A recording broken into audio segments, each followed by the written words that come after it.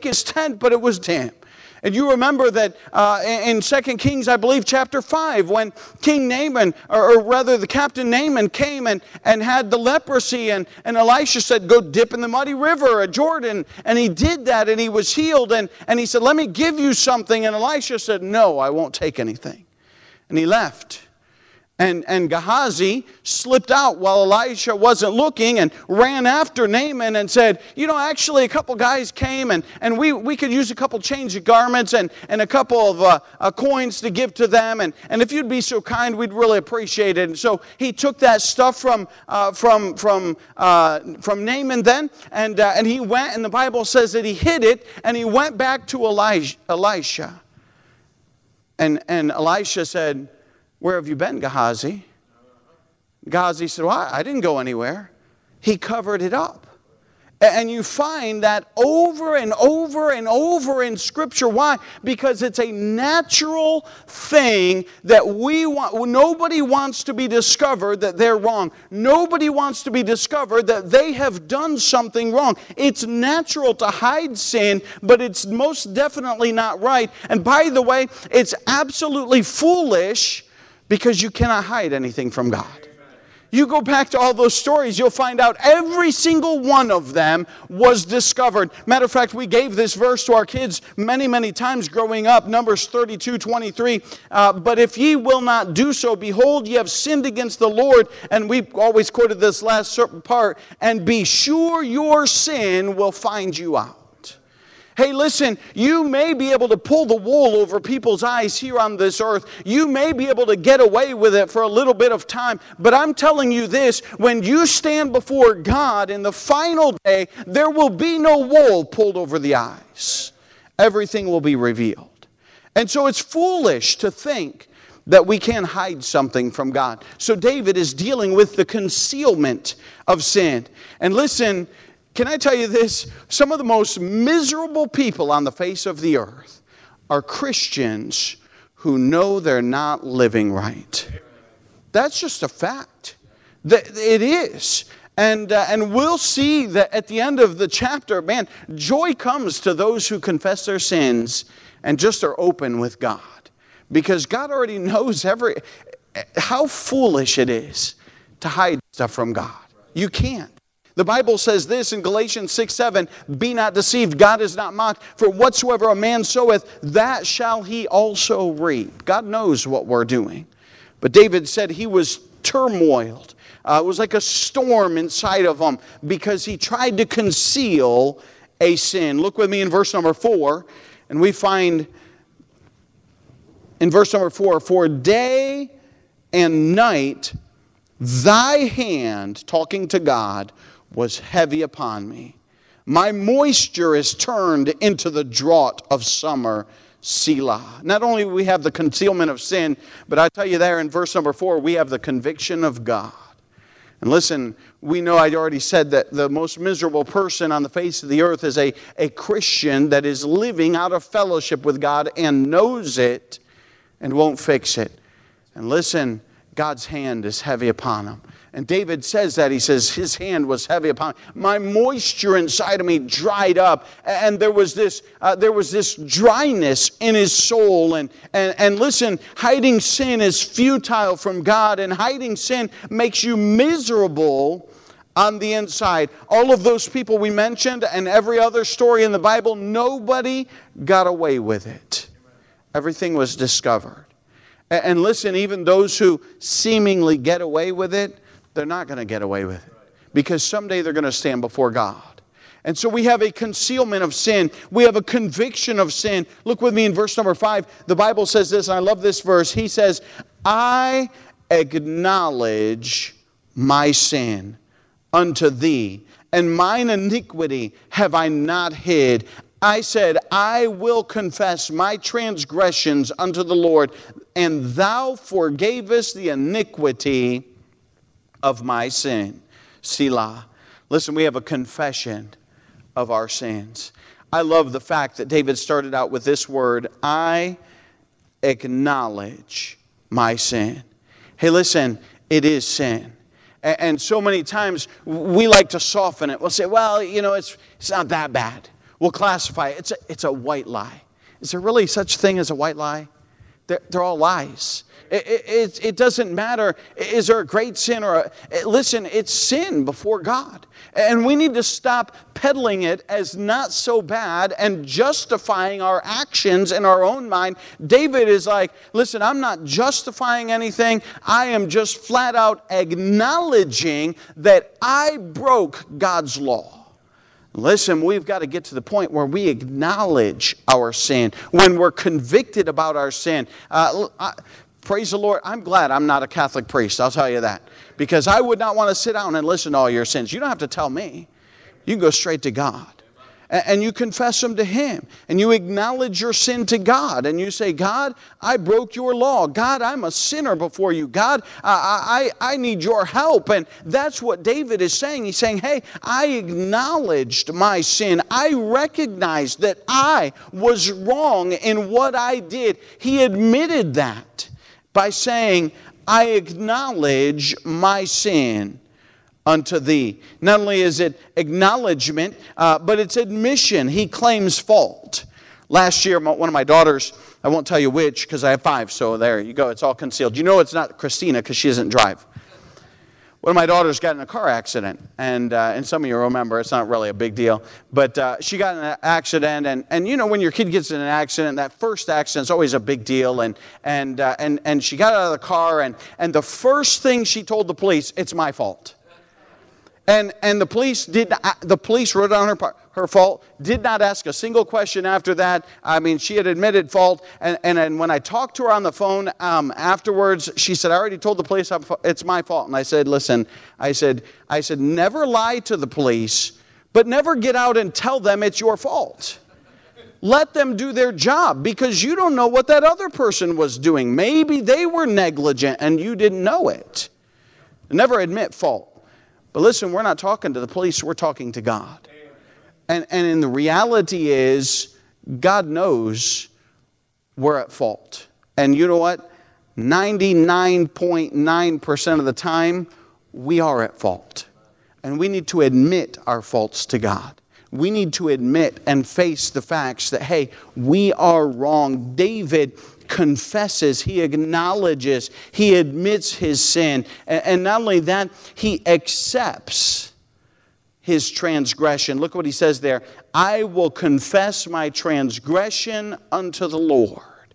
He's willing to accept whatever it is that God says, hey, then this is the payment, then this is what has to happen. By the way, David's life story is fascinating. I just was reading through it and reading my Bible. And it's an amazing story. And I just read through the portion I guess it might have been last week, where David numbered the people of Israel. And God said, you got 3 options. You know, your sin, just because it's forgiven, doesn't mean there's not a punishment that goes along with it sometimes. And sometimes the forgiveness does not erase all of the consequences of our actions. But the reality of the matter was, David was willing to accept. He said, I will confess my transgression unto the Lord. And again, we're reminded of that verse, he that covereth his sins shall not prosper, but whoso confesseth and forsaketh them shall have mercy. We live in a society and a day and age when everyone is wanting to blame somebody else. It's your father's fault. It's your uncle's fault. It's your great-grandfather's fault. It's your great-great-great-great-great-great-grandfather's fault because he did this and that caused you to do all of this. Can we stop pointing our finger back to everyone else and just say, you know what, God, I am at fault. Hold me responsible because I made the poor choice in my life and I need to fix my problem. David came to a place where he was confessing and he was open and he was raw with God. And he said, listen, God, you know everything and I'm going to confess everything to you. And listen, we need to have those conversations with God. God knows it anyway, so we need to confess it and let Him know that He's right and that we do accept our error. And look at verse number 6 and 7, because the world will tell you that if you admit and if you confess fault and if you tell God that you're wrong, then that's weakness. We find the opposite in Scripture, because that's so not true. Look in verse number 6 and 7, and I love this. This is where the chapter starts to turn, and it says, "For this shall everyone that is godly pray unto thee in a time when thou mayest be found." Hey, listen, when you come to a place and you're not concealing your sin, but you're confessing your sin, you're acknowledging it, you're admitting it, you're owning that responsibility before God, and you're saying, "God, it is my fault, but I want mercy." Hey, listen, then you get courage in your life to go to God. And listen, the Bible says it right there. The godly, for this, what's the this? Because he acknowledged his sin. He didn't conceal his sin. He acknowledged his sin. He confessed his sin. "For this shall everyone that is godly pray unto thee in a time when thou mayest be found." And he's saying, hey, it gives you courage to go to God. Look at what it says in the second part. "Surely in the floods of great waters they shall not come nigh unto him." As I read that, I don't know. You can look at that, I guess, probably a few ways. But when I read it, I ultimately thought of the great floods of waters. When I think of great floods of waters, I think of Noah. I think of judgment. And I think of the fact that judgment will fall. And he's saying, hey, that this great judgment is not going to come near unto him because he confessed to God. He got his life right. He had the courage to pray to God while he may be found. Look at verse number 7. It goes on. He said, "Thou art my hiding place. Thou shalt preserve me from trouble. Thou shalt compass me about with songs of deliverance." Selah. Verses 6 and 7 really show the courage. The courage, number one, to go to God and pray to God and run to Him with our error and run to Him with our problems so that we can find a Father with arms wide open, willing to forgive us. Not only that, but in verse number 7, we find that He can run to Him for His deliverance. And listen, God's there.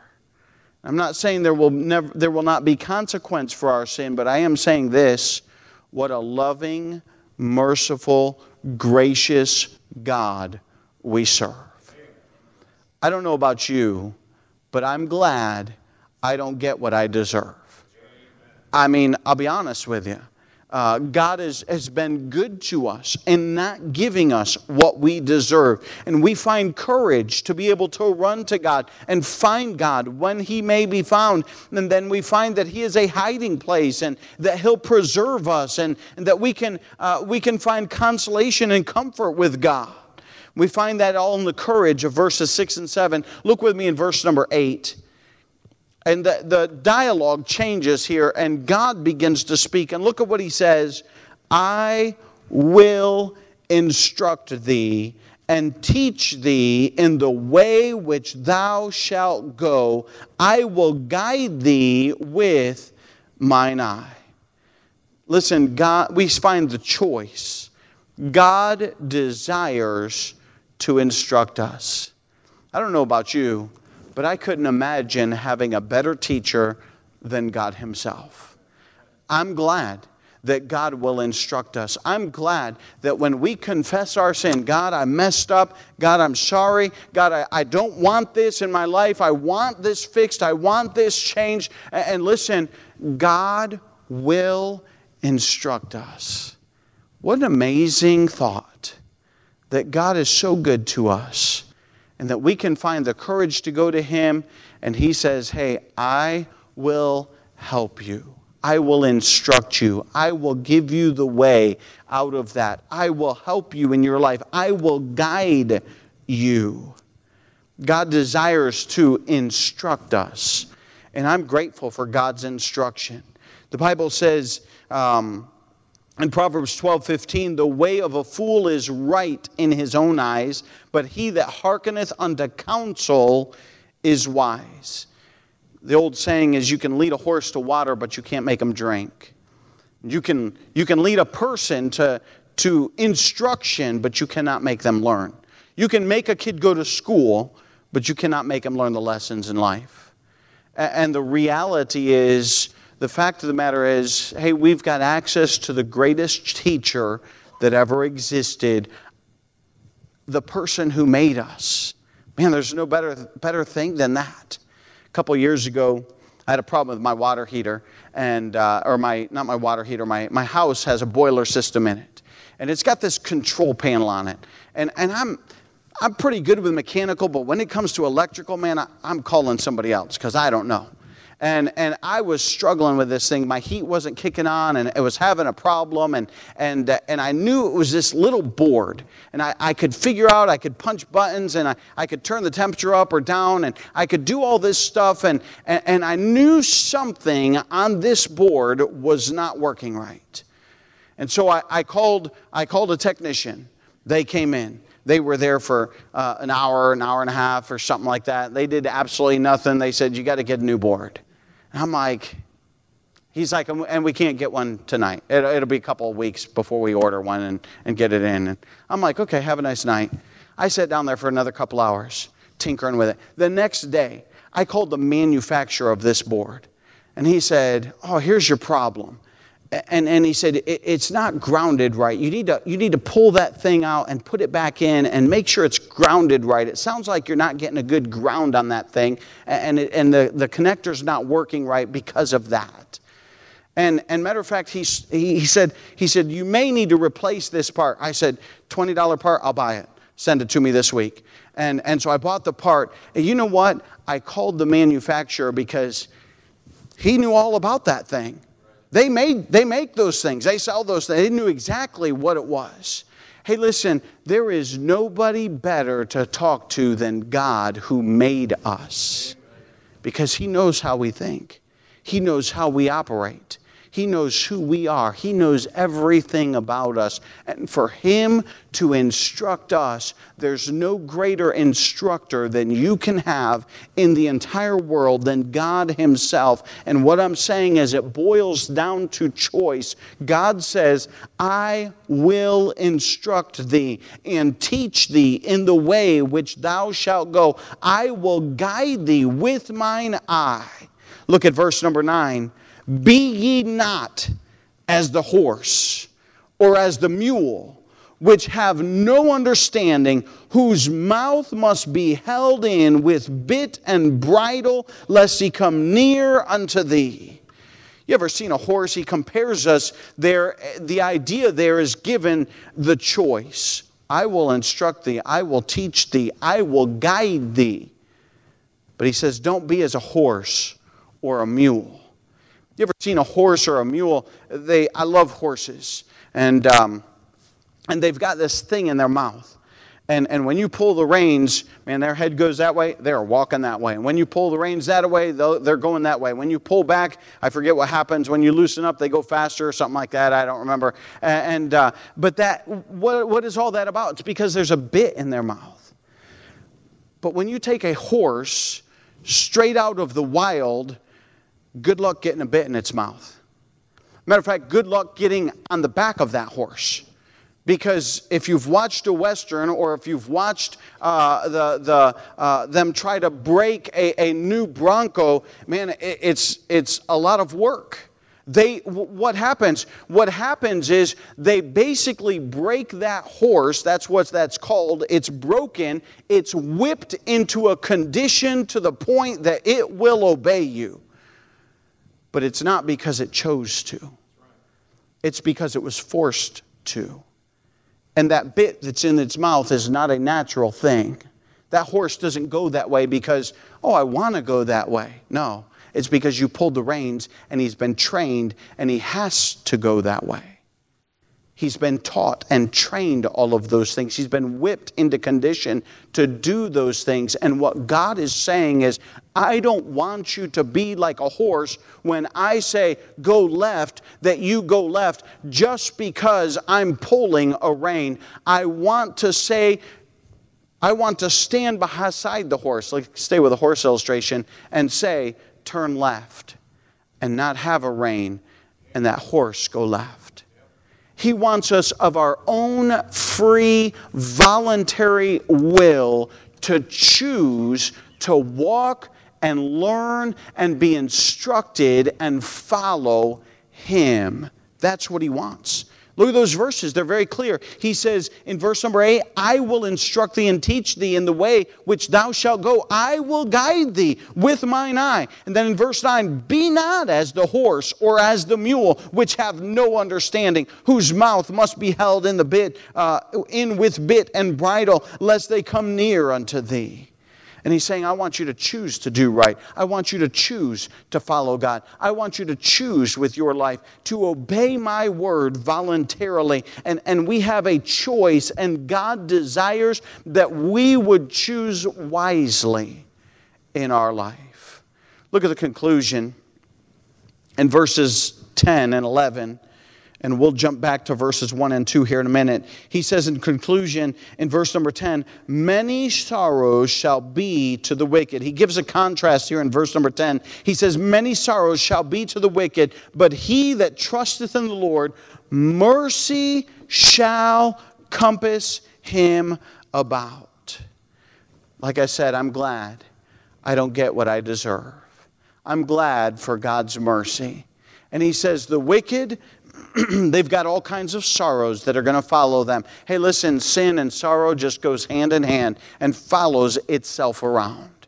And those who wrap themselves in sin and those who follow after flesh and sinfulness will find the woes of sinful sorrow that will accompany them. And they'll bring upon themselves many problems. But the second part of that verse says, but he that trusteth in the Lord, mercy shall compass him about. Verse number 11, be glad in the Lord, and rejoice, ye righteous, and shout for joy, all ye that are upright in heart. In other words, hey, we don't have to be that. We don't have to live in that sorrow. They can have the sorrow. We can have the joy. We can rejoice. Why? Because we're following after God. Boy, it dumps right into verses 1 and 2 where he opens up the entire chapter and he basically tells us what he's going to teach on. Go back with me to verse number 1. We find this, blessed is he whose transgression is forgiven, whose sin is covered. Boy, we're blessed that our sins are covered. We're blessed that we are forgiven. Look at it, he goes on in verse number 2. Blessed is the man unto whom the Lord imputeth not iniquity, in whose spirit there is no guile. Not only in verse number 1, our sins are forgiven. And we thank God for that. In other words, hey, God, I'm coming to you. I'm confessing that I've messed up. I'm confessing that I've broke your law. And he says, you know what? I'm going to forgive you. Not only does he forgive you, but he says, I'm going to forget it and I'm going to let it go and it's going to be covered. He says, whose sin is covered. And then he goes on and he says, who imputeth not. In other words, our debt was erased. Not only the fact are we forgiven, not only was our debt paid for, but when you look back in the records, you'll find, hey, it's no longer there. There is no record of our sin. It's been wiped clean, and we can say, thank God for that. It's no longer there. Go with me to the book of Romans, chapter number 4, and verse number 6. And we find that Paul quotes this very passage in Romans chapter 4 and verse number 6. And he's giving us, from the New Testament perspective, that same idea that, hey, David said all of this, and it's very true. He says in Romans chapter number 4 and verse number 6, Romans 4:6, even as David also describeth the blessedness of the man unto whom God imputeth righteousness without works, saying, blessed are they whose iniquities are forgiven, whose sins are covered. Blessed is the man to whom the Lord will not impute sin. Praise the Lord for that. That means our account is clean. I thank God for that. Man, there's, in this world, If you file for bankruptcy, if you commit a crime, even if you serve your time, even if you take care of all of that, that stays on your record for quite a while. In some cases, it will follow you around for the rest of your life. I'm glad. God says, not only is it forgiven, not only have I covered the price of your sin, but I'm going to wipe the slate clean. And when you look back, there's no record of it. Man, you talk about blessed. We are blessed to walk around with a clean record, not because of our works, not because of who I am and who you are, but because of what Jesus Christ did on the cross of Calvary for us in saving us. He starts out in Psalms 32:1, blessed is he whose transgression is forgiven, whose sin is covered. Blessed is the man unto whom the Lord imputeth not iniquity. Watch this last phrase, and we'll close with this. In whose spirit there is no guile. That word guile basically means deceit. And so the idea is there is no deception between God and I. But I'm open with Him. And I know that He knows everything, every detail about me. And that He's forgiven me.